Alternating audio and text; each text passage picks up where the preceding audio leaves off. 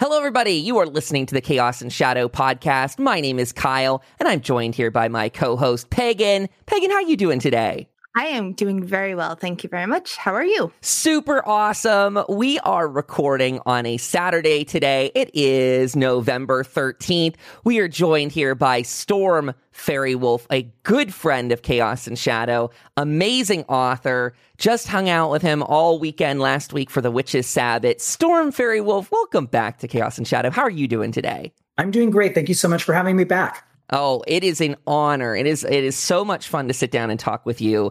We're going to talk about your upcoming book today, The Satyr's Kiss. I believe that's scheduled for a spring release. So we're going to get all into that fun. We're going to talk to folks out there about an upcoming kind of trance workshop that's going to sit on one of our Seance Saturday segments. So for folks out there that want to mark their calendar right off the bat, November 20th. 7 p.m. Eastern time. We're joined by Storm live on Twitch, twitch.tv/Kyle Paranormal.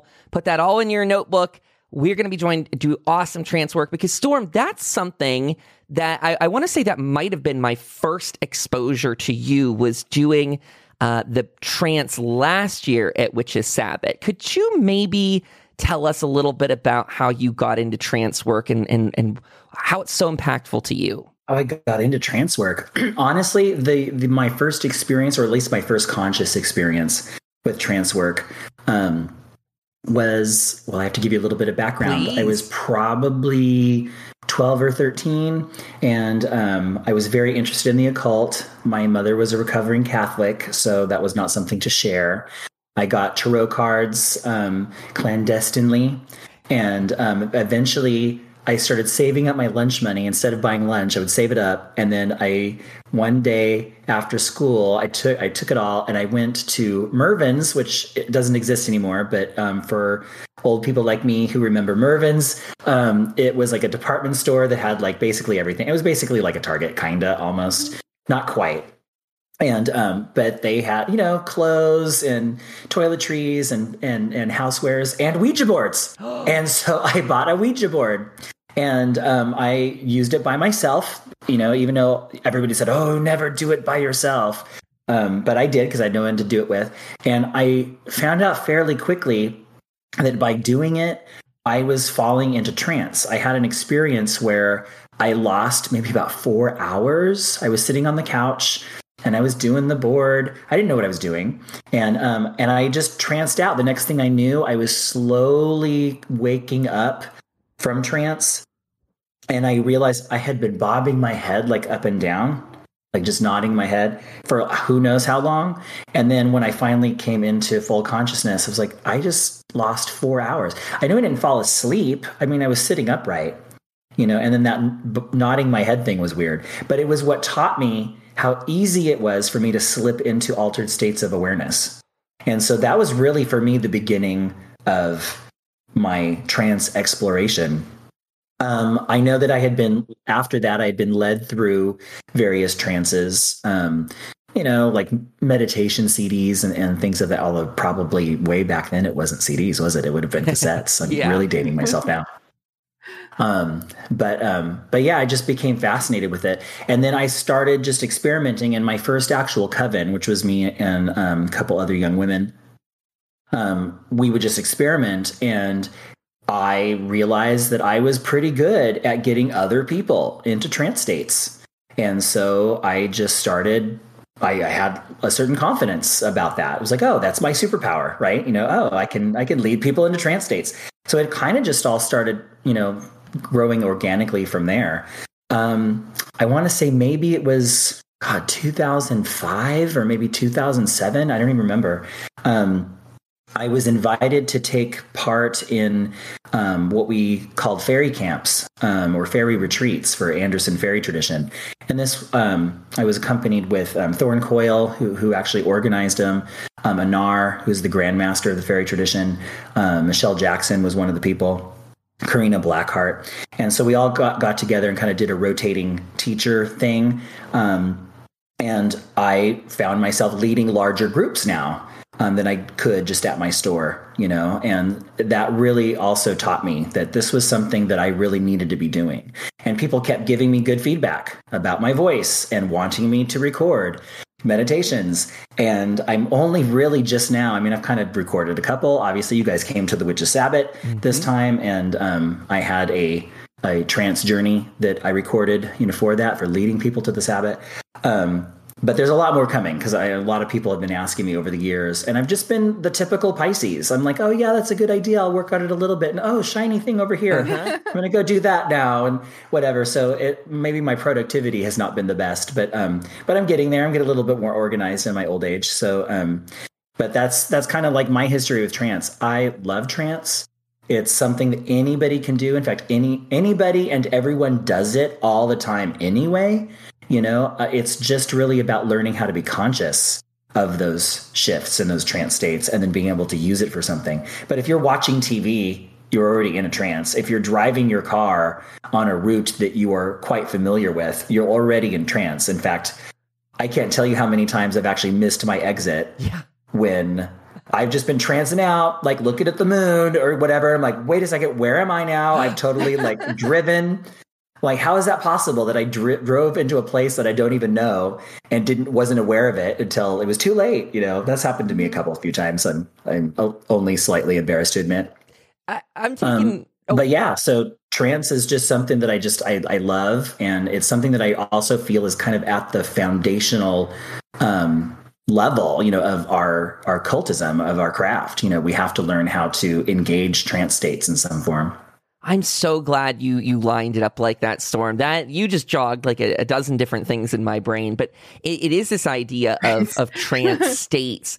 And when you said that about driving the car, that made me connect some dots with some of the kind of like Mothman style reports where people say they're driving and go missing for time. And it's a question to me about what does trance states allow our mind to do really? Like you said, when we can kind of control of it and really lean into it, when we start acknowledging what's happening, what sort of magic does that unlock? And that's why I wanted to ask you just randomly off the cuff about what got you in to trance states. I'm so happy to hear that there was like a Ouija board, spirit board sort of connection in there. But you start off these two Witches' Sabbats with those great trance states, like you said. And I think that's absolutely magical because, like it was said when it was being queued up, and as it was playing, we're taking people from their homes virtually to a spiritual gather sort of place where we're all interconnected in this way. And you setting the stage for that, you giving us that big trance on a Friday and then taking us home on a Sunday,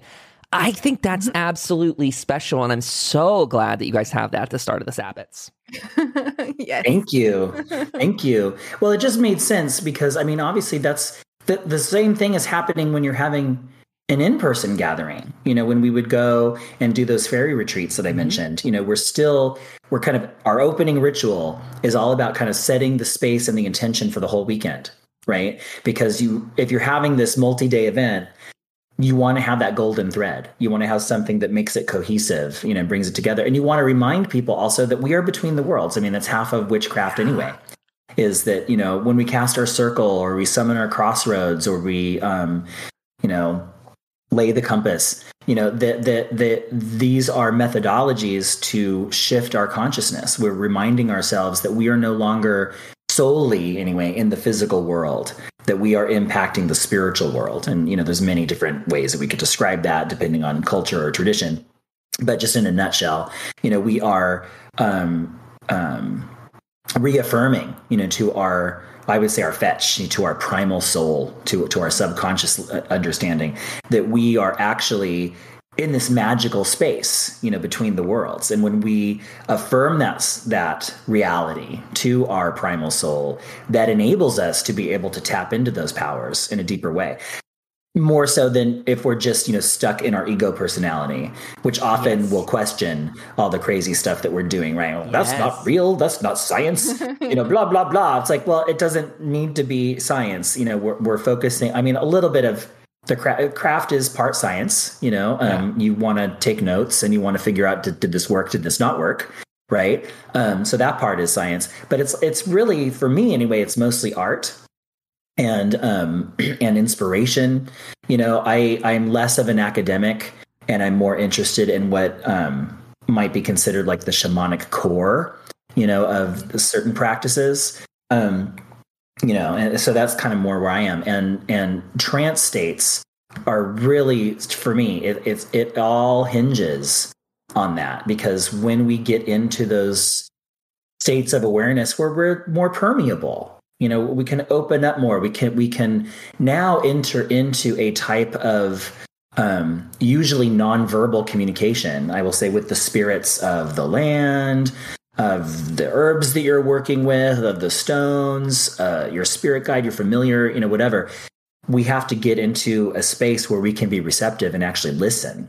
And if we're just stuck in the ego, we're not going to hear that, because the ego is just like, only stuff that's real is the stuff I can touch and the stuff that I can see with my eyes. And we know scientifically the universe is way bigger than that, that our ability to perceive is so limited compared to, just the universe. I mean, if we even just think of just light, we can only see like this. I mean, we call it the visible spectrum for a reason. And if you look at it, it's like, it's this much of this grand thing, infrared or ultraviolet.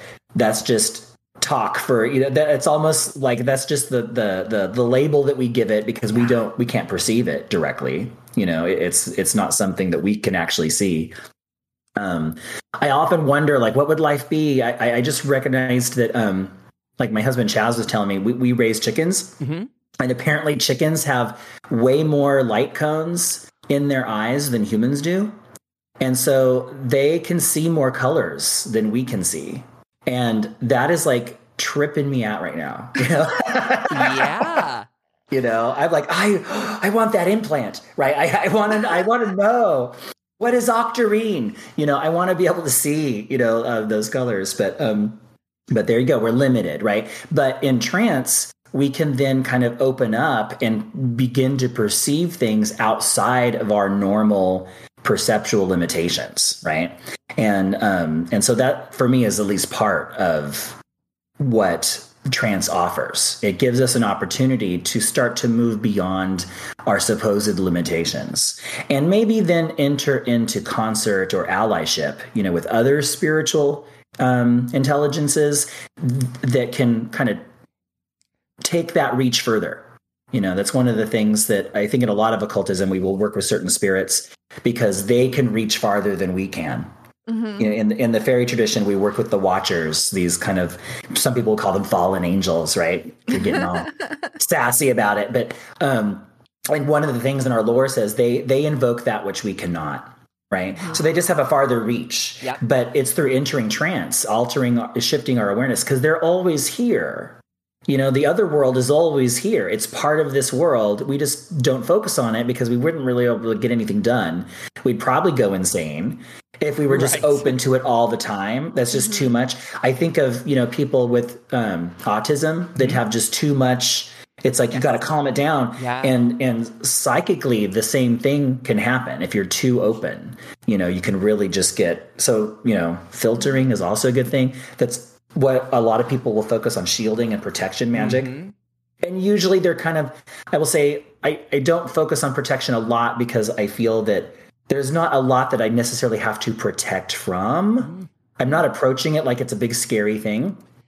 And, but you want to be safe. You want to be smart about it. And so you do want some level of filter because it's just too much, so, and that was one of the things I remember Laurie Cabot would talk about. That's why she said witches wear black, because it's very protective. It's a filtering color. It's a shielding color, and that has worked for me. I feel it's very shielding, and so I will often wear black when I'm doing a lot of my magical work, for that reason.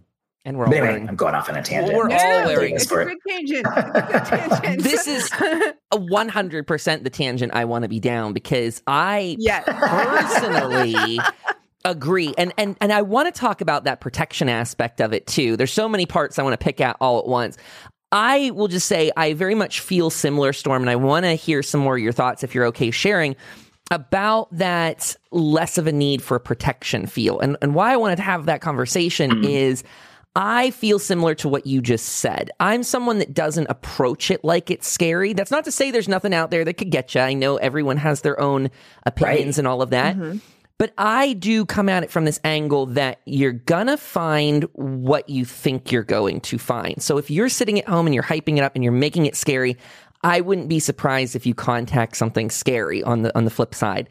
But I'm also the mindset that if you're going into it like, hey, I want to have a good, enlightened conversation with good intentions, that protection isn't necessarily the route I want to hyper focus on, because I don't want to shield out the stuff I'm actually trying to pull in. So could you maybe share some extra thoughts on that, Storm? Well, I do think that, one of the things about trance is that like I mentioned before, we become permeable, right? And so on one level, we might look at that, permeability, that means I'm vulnerable, right? And that means that I'm extra susceptible, perhaps, to outside influences. And on one level, that's true. But if that's just the only way you're going to focus on it, that sounds kind of scary, doesn't it? It's like, oh my God, you're really putting yourself at risk. And I'm not here to say you never have to do protection, right? And you never have to do grounding or any of that kind of stuff. But I'm saying you don't necessarily have to focus on the protection from a space of fear. It's not that, oh my God, everything out there is out to get me, necessarily. But you do want to be smart about it. So I will kind of think of the reality of what I call astral wildlife, and it's not that they're out there, they're evil. Everybody's got this weird, not everybody, but, a lot of people have this idea of like, there's demons and the demons are evil and they're out to eat you and blah, blah, blah. And I'm like, well, I do believe in demons. I've worked with demons, but I don't really feel demons in that way that they're like, just this evil, because that's just, to me, that's so just pedestrian in terms of thought. It's just like, it's good and it's evil. Like there isn't anything else. What's a wild lion? Right. Is the wild lion evil? Well, it ran into a village and it ate a kid. Oh, that's terrifying. But is that evil? I mean, the lion was like, yay, easy snack, right? It wasn't like malicious. If you want to talk about evil, you have to talk about humans. Yes. Humans are definitely evil. That is just, come on. And evil, I mean, the idea of evil, I really resonate with the late Victor Anderson. Of course, I will talk about him a lot because he's the late founder of the fairy tradition that I practice and teach. But he had a definition of evil that was simply life force that was twisted, And so if somebody was labeled evil, it wasn't necessarily a moral absolute. It was more of a condition that perhaps could be healed. It was a weakness, it was a sickness, it was a corruption. And so those are things that we wanted to heal. And so there is mythos in fairy tradition that really talks about having compassion even for evil, because it's only through compassion that we could hope to heal something. And you're not going to heal something or somebody if you just have contempt for it. So I kind of approach the universe more as less of, there's like these evil things that are out to get me, but there are dangerous things. But I will say that for the most part, if you're brand new, to witchcraft and to occultism and magic, you're pretty much good. You're not, for the most part, you're not going to bump up against those things. Now, some people have certain innate talents and they're easier to connect, with things than others. And so there's always the possibility. So I think being cautious, is a good idea. I think that paying attention to what folklore has told us about certain things. Again, I mentioned being of the fairy tradition, right? It's right there in my name. But a lot of the folklore about fairies is how to avoid them or how to protect yourself from them. And so you want to pay attention to that. I also think part of that is Christian propaganda, because people say, in the pre-Christian days. Well, you don't really know exactly what was going on in the pre-Christian days, because Christianity happened way long time ago, right? European pagans were colonized a long time ago. And so there was a lot that was lost. And I do feel that a lot, maybe not all of it, but a lot of the practices around fairies and avoiding them is really fear-based.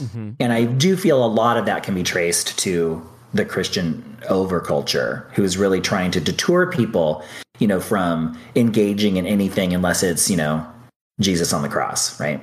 And so now that isn't to say that, oh no, it's free for all and they're fine and they're always going to help you, and I'm not saying that at all. What I'm saying is you still want to be cautious, but maybe you don't need to let the fear paralyze you.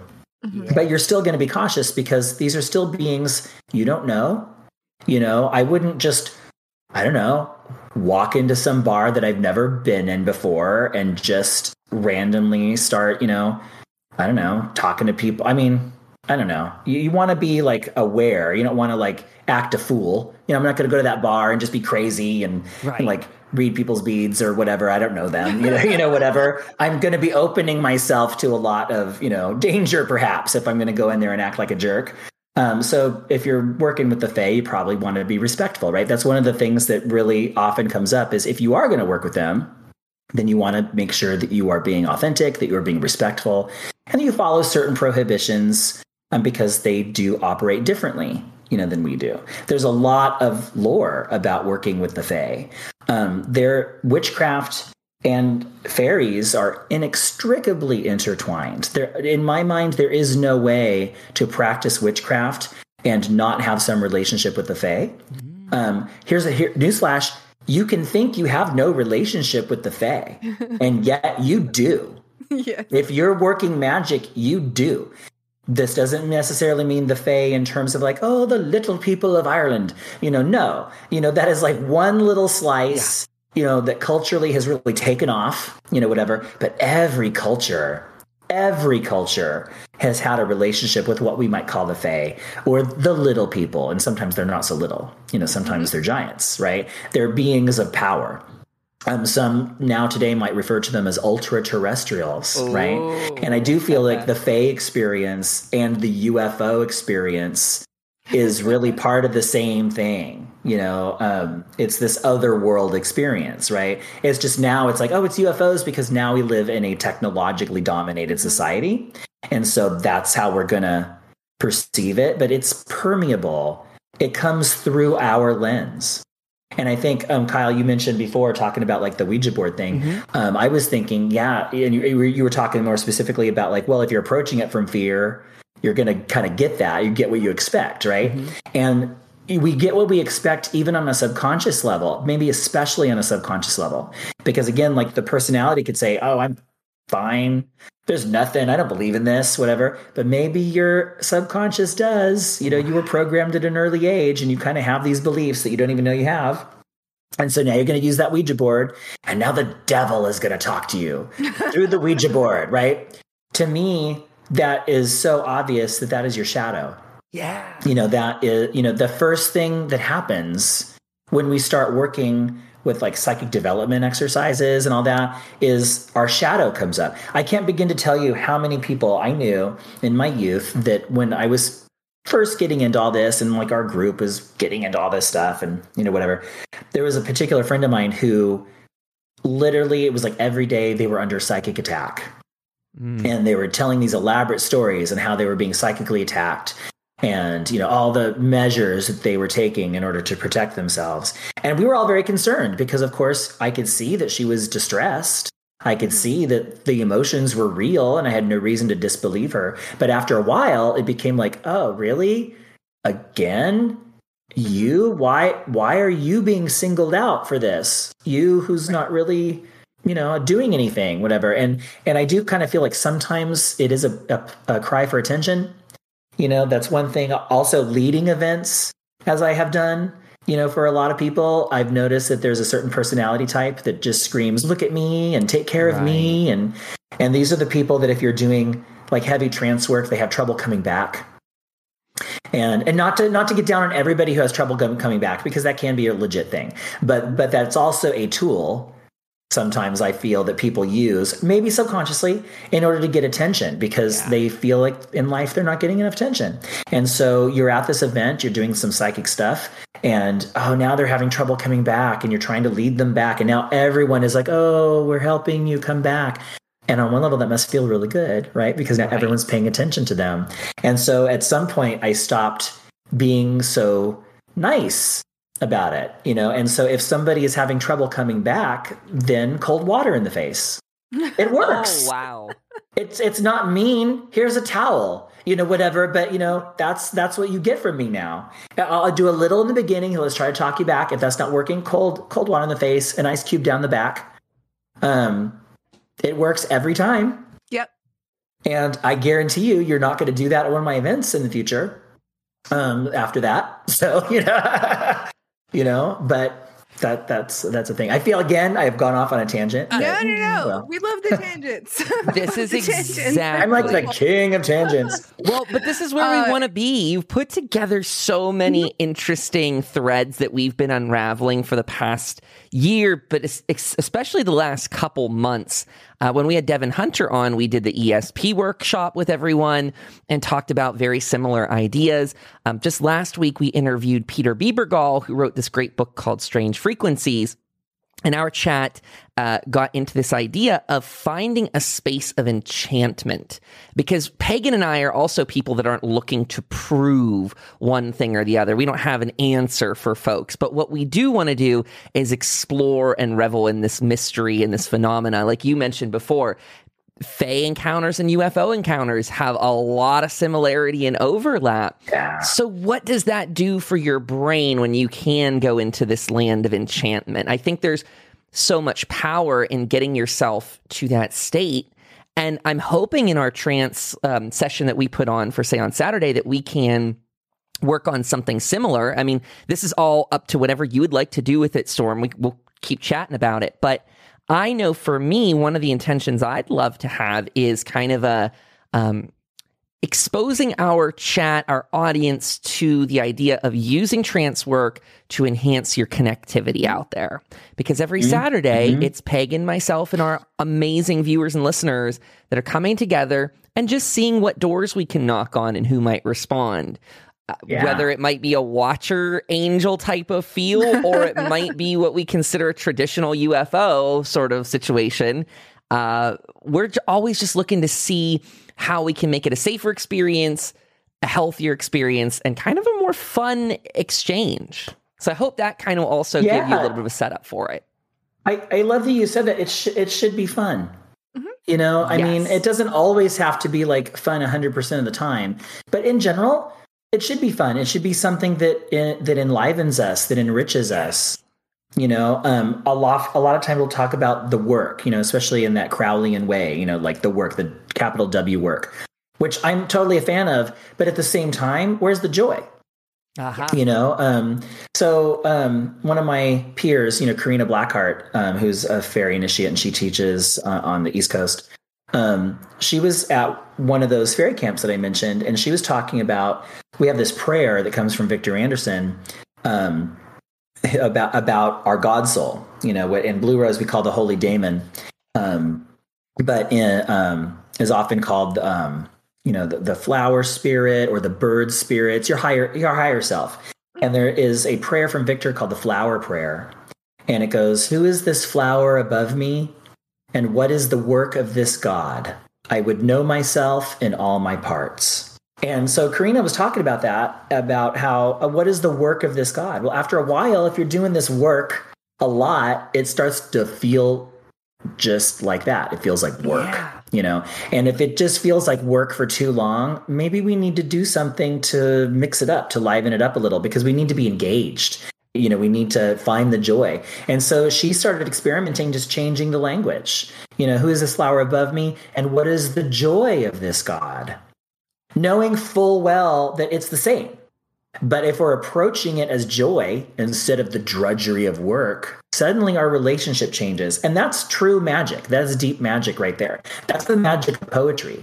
It can change how we feel about a certain thing. You might think, oh, this is absolute. But if we change our perspective, we change how we're describing it, we therefore then change how we feel about it, our relationship to it. We can now see things that we weren't able to see before. We can start to get benefits that we didn't even know were there. And so that's one of the magic, I think, of the craft. Starhawk said that witchcraft is a religion of poetry.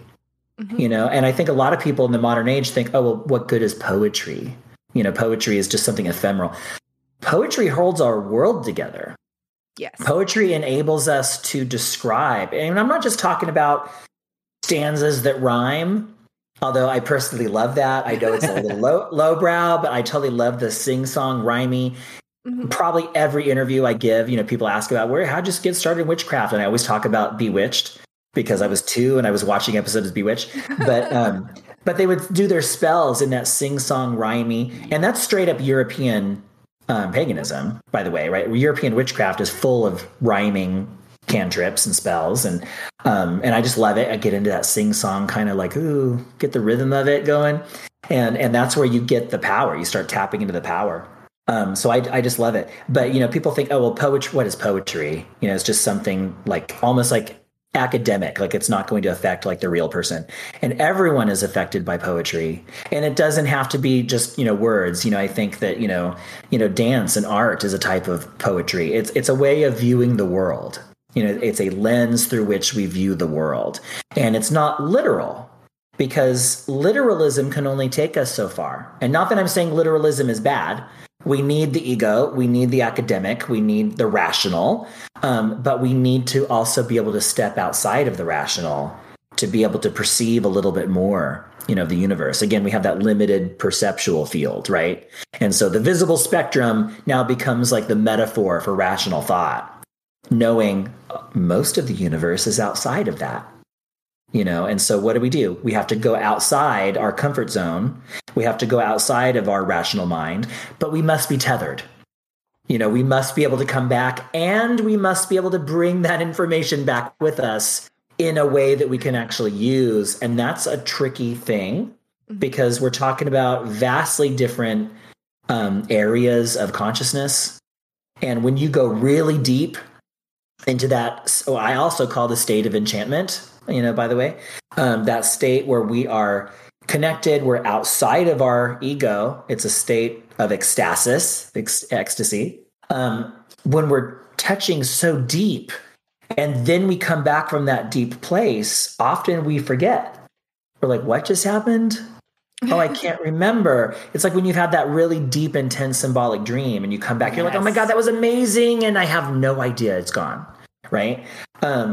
That's why keeping a dream journal or doing dream work is so important, because it helps to train us to be able to take more and more of that and retain it. When your ego mind is more aligned with your primal mind, your primal soul, then you're going to be that much more likely to be able to bring back that information and first of all, remember it. That's the key. Remembering is one. And then 2 is, can I put this into motion? Can I actually do something with it? It's so funny that you were talking about the whole finding joy aspect of and separating that from work. And one of our seances, one of the beings that we connected with has been appropriately named Harold. That's what it calls itself. And at one time, he told us to go find joy. And, in today's world, that's a little difficult. We're not exactly sure how to go about that. Like, what do you mean by joy? Is it the fleeting joy? Like, what joy is it? And so that's very interesting that you put those together, because now it's like, oh, well, maybe we should separate the work parts and seek out the joy and change up what we're asking in that way. So that's really interesting. It kind of reminds me in its own little way, and I'm not saying it's the same, but it just reminds me of something I read many years ago from Deepak Chopra. And he was talking about the goddesses Lakshmi and Saraswati. And of course, Lakshmi is basically, in a nutshell, the goddess of wealth and prosperity, abundance, and Saraswati, the goddess of wisdom, we say. And I'm just distilling that down for the sake of conversation, right? And so he had said, oh, well, if you pursue Lakshmi, so if you pursue wealth, she will elude you.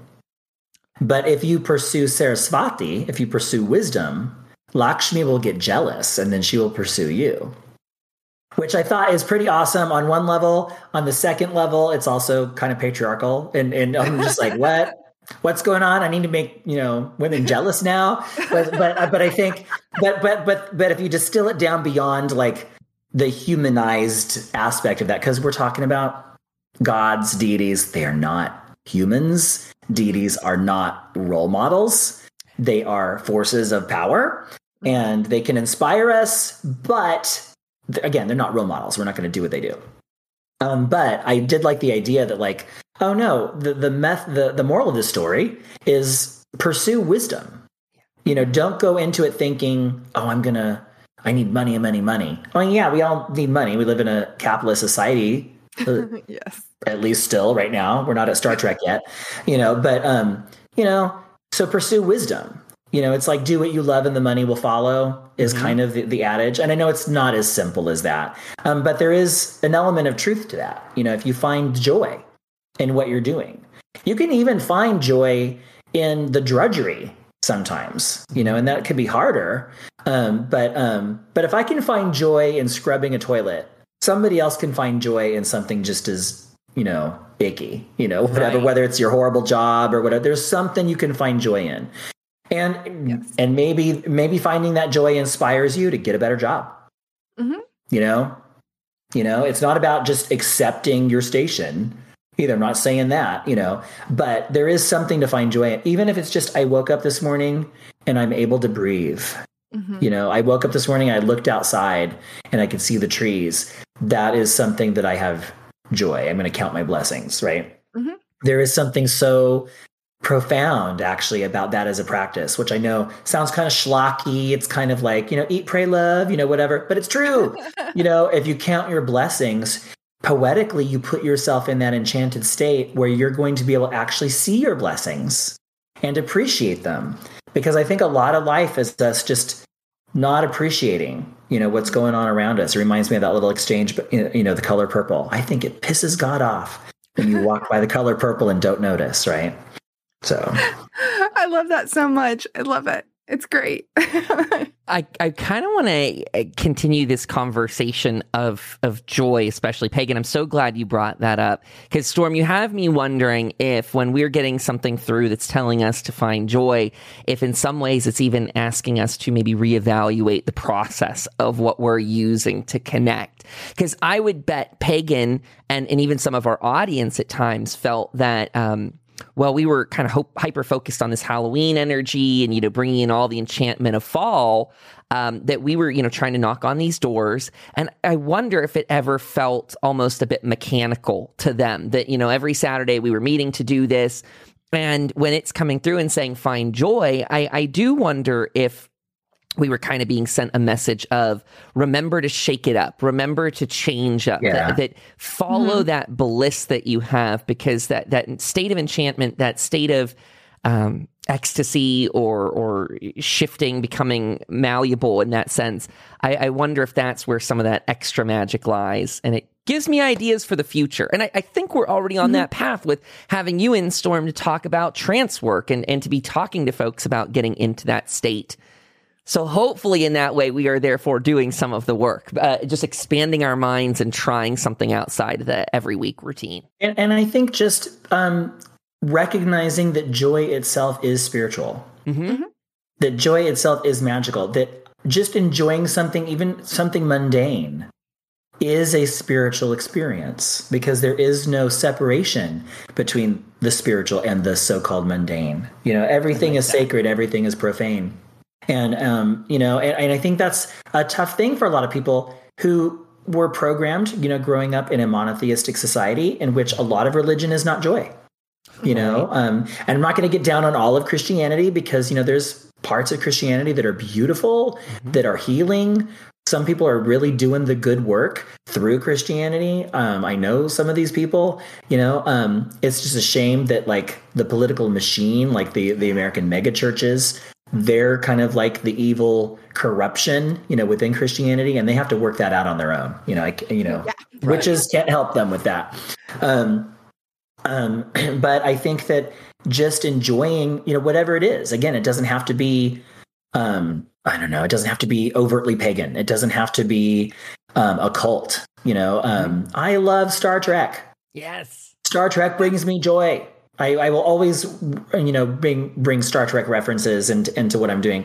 That is a way to have a vision of the future, a positive vision of the future, and I think that's so necessary that we have to have that vision. We have to have that dream that we could be better, and to see it in action.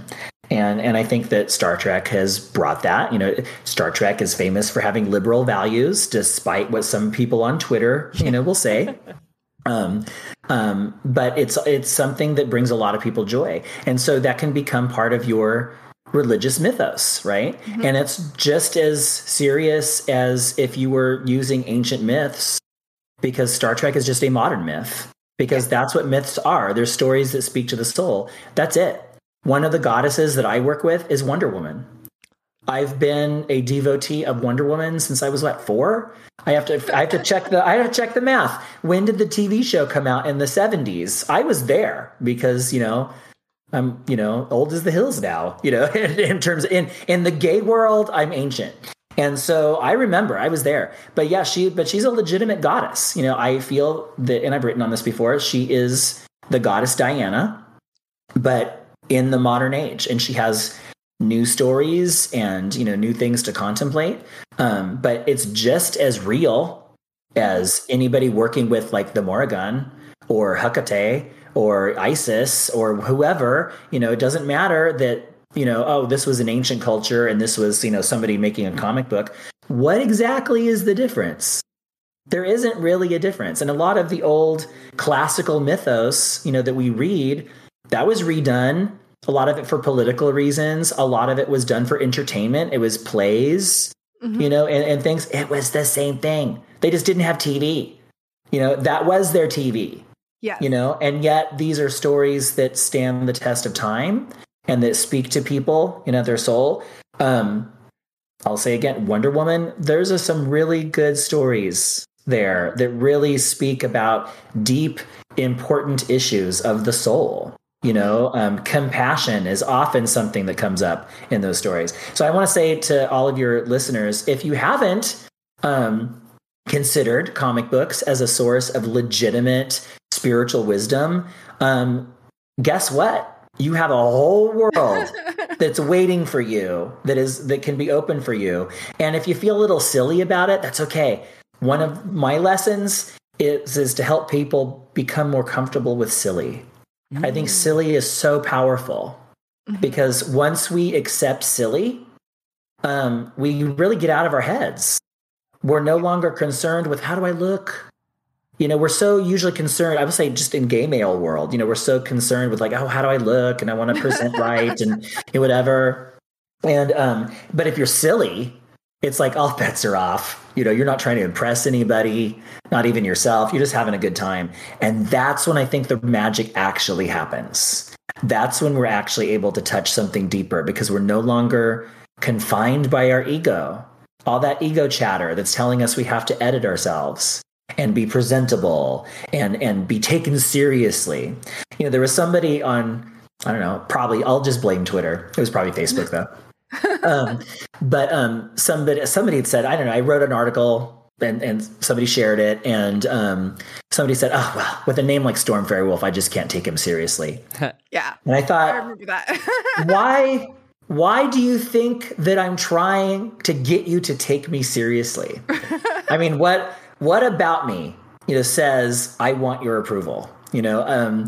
Sure, I think I did, like at one point, I wanted people to like me. We all want people to like us, but at some point that becomes too much work and it becomes the antithesis of our inner work. And so at some point, it's like, you just have to let that go. So, taking my name, Storm Fairy Wolf, which on one level it's ridiculous. I get it. Depending on how you look at it, it could be absurd. For me, it's actually a deeply spiritual conviction. And so I don't necessarily see it as silly, but I can see where others will, and I enjoy that too.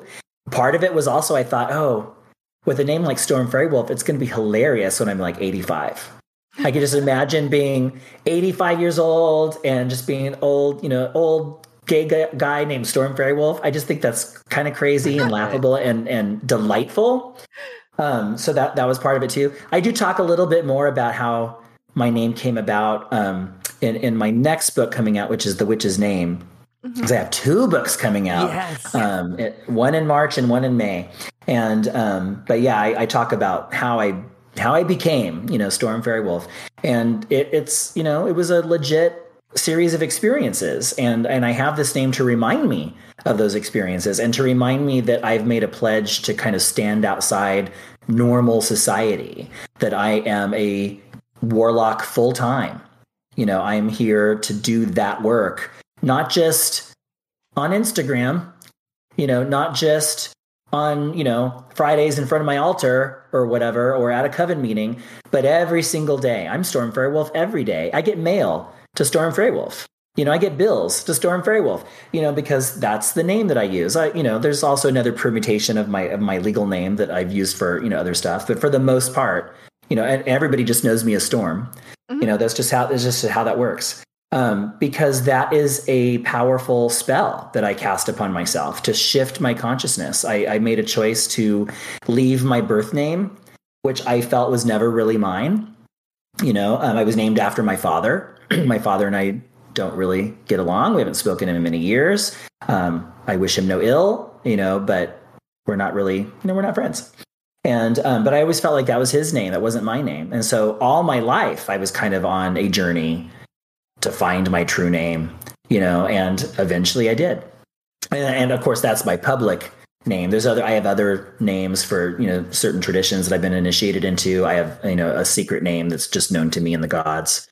So there's different things. And I talk all about that kind of process in my next upcoming book, The Witch's Name, from Llewellyn Books. So we need to talk shameless about plug. Yeah, please plug away, because that is what I was going to segue into anyway. So The Witch's Name, we got that for a March release date. Is that right, Storm? Yeah. So, supply chains notwithstanding, because I know that actually has affected the publishing industry. So there are a lot of books that are coming out late. So I was told that I will know as soon as they know, but everything looks good right now for it looks like March 8th is the release date for The Witch's Name. And then I have The Satyr's Kiss, which is coming out May of 2022. So it's going to be a interesting couple months there. Boom. A couple months, but a good couple of months. Yeah, I'm looking forward to it. I don't think I'm ever going to do it again, having two books at the same time. That's what I did on my pandemic lockdown, was write two books. And I got delayed, of course, because we had a brick and mortar store that was actually there for 30 years, more than 30 years. And we had to close it in June of 2020 because of COVID. And because we knew there's no way we're coming back from this anytime soon. Right. The rent was astronomical as it was. And if I wasn't doing any business, there was no way I was going to be able to pay that. So we made the decision to close. It was actually the best decision I think we ever made. Oh, really? Good. It was it was actually really, really nice. We've been able to kind of pull things back. We rebranded. Yeah. The old store was the Mystic Dream. So we let that branding go. And now we're Datura Trading Company. And we've included plants, as you can see behind me. There's a whole bunch of plants, and this is such a small selection. The rest of my house is a jungle, but we sell exotic plants. We're part of the Save Our Species program, which means that we're actually raising plants that are endangered in the wild. And so to kind of help make sure that the species don't die out. So we're really happy to be participating in that. But I just love plants. I grew up with a lot of plants. And I love the feeling of like being in a forest, and it really kind of lifts everything up. Just having some houseplants, it's that life force. It brings that cleanliness, that life force, that joy. For me, it's one of the ways that I'm able to tap into joy is just being around greenery. It does just kind of cleanse my soul. And if I can't go anywhere because we're still on lockdown, I have to be extra careful. My mother has some health concerns, and I'm the one who lives closest. And so I'm still not really seeing people if I can avoid it. Yep. I barely go to the grocery store, so I can't go. I would go on these writer retreats. We'd go to the Russian River like every May, whatever. And I'd be out in the redwoods. We would rent this house that was like right on the creek and had a hot tub, and I'd be in the hot tub, and if I wasn't in the hot tub, I'd be writing, and it's surrounded by the redwoods and everything. And that's how I renewed my soul. And of course I can't do that right now. And so, but we've been putting a lot of effort, obviously, into filling up the house with plants, and we've been selling plants and, tending our trees. We've got a lot of trees on our property for living in the suburbs. It's kind of crazy. But it's like having the retreat here with me. So I feel very blessed. We're back to that lesson, right? Count your blessings. I wake up in the morning, look out my window, and I can see my trees, and I can see the chickens, and I can see the flowers, and it really does bring me that joy. And so I feel very blessed. I am so happy to hear that. I'm very happy to hear that the closing of the Mystic Dream store, physical brick and mortar, was a positive change too. Because during the pandemic, I mean, that stuff hits so close to home, and so many people, setting up those many-year businesses like that. But seeing you transition into Datura Trading is really awesome, because we saw Devin tweet about it for a while. Gathering all those plants during the pandemic, and then the announcement that we're actually going to be selling and doing all of this. I have one of the Ouija boards behind me from Chaz on the mantle that people have seen me whip out and use before. So really, really great stuff at Datura Trading. I put a link in chat. We're going to make sure we get that out to our members. Now, Thank you very much. We're kind of reaching our time limit on the main episode here today. If you've got a little bit left in your agenda, in your schedule, we'd love to record a little bonus thing for our members here towards the end, because we can go. Oh, absolutely. Awesome. We can go a little bit deeper in some of these books, maybe talk a little bit more about the witch's name, talk about the Satyr's Kiss a little bit further. But ultimately, I mean, I love the tangents you brought up. Like, you just took us so spot on in the direction I wanted to be anyway, without knowing it. I feel so fortunate that you feel that way. So thank you. I also want to pick your brain about a theory that I have. Actually, it's my husband's theory. Ooh, about, okay. Writers and how we actually inspire mythologies. So, oh gosh, yeah. Oh, I have some things to say. Ooh, yes, that's I good. do. I like it. Yes. Okay, so here's what we'll do. Everyone that's listening to this on the podcast feed, we are going to close this out to people that are watching us live on YouTube. I will just run a little end screen, but we're going to stay around. To the people in this call, we can all get up and take a 5-minute break if you'd like. Get up, stretch your legs. But again, to those that are listening at home on the podcast, make sure you go. You can pre-order Storm's books now. The Witch's Name, Crafting Identities of Magical Power. Also, The Satyr's Kiss, Queer Men, Sex Magic, and Modern Witchcraft. Go pre-order those. March and May release, respectively. Storm, this has been an absolute blast having you on for this. And thank you so much for chatting with us in a few minutes. Members out there, go listen to your bonus feed now. Go subscribe to Storm. Twitter. Yes. Storm, where are you active? You got your Twitter account where we talk a lot. Instagram? Twitter's my preferred. A little bit on Instagram. I don't do a lot on Instagram. I have I don't really like Zuckerberg. Same. And so I'm not so much on Instagram, not so much on Facebook, but I am on those places because you kind of have to be to some degree. Yes. But Twitter's my favorite. I'm on Twitter. I technically have a TikTok account. I've posted nothing. I will just watch. I just watch funny videos. I'm not there for witch talk. I'm there for like funny comedians and whatever. Again, finding that joy where you can get it, right? But Twitter is where I'm at mostly. I would say find me on Twitter. Storm Fairy Wolf. That's right. Storm Fairy Wolf on Twitter. Go find Storm on Twitter, tweet at him about Star Trek things. My favorite thing to do is guess which episode you guys are re-binging at the time based on like a vague something you'll put out there. And I'm like, I know, this is Voyager Season 4. So I love it. Love that. That's my joy right there, everybody. Storm, thank you again. Everyone out there in chat, thank you for joining us. We will be back in just a minute with the bonus episode. Look forward to Storm coming by our live show on November 20th, 7 p.m. Eastern Time, twitch.tv/Kyle Paranormal. Be ready to get into a trance state and find that enchantment, everyone. We will talk to you soon. Stay safe out there. Bye-bye. Bye, everybody.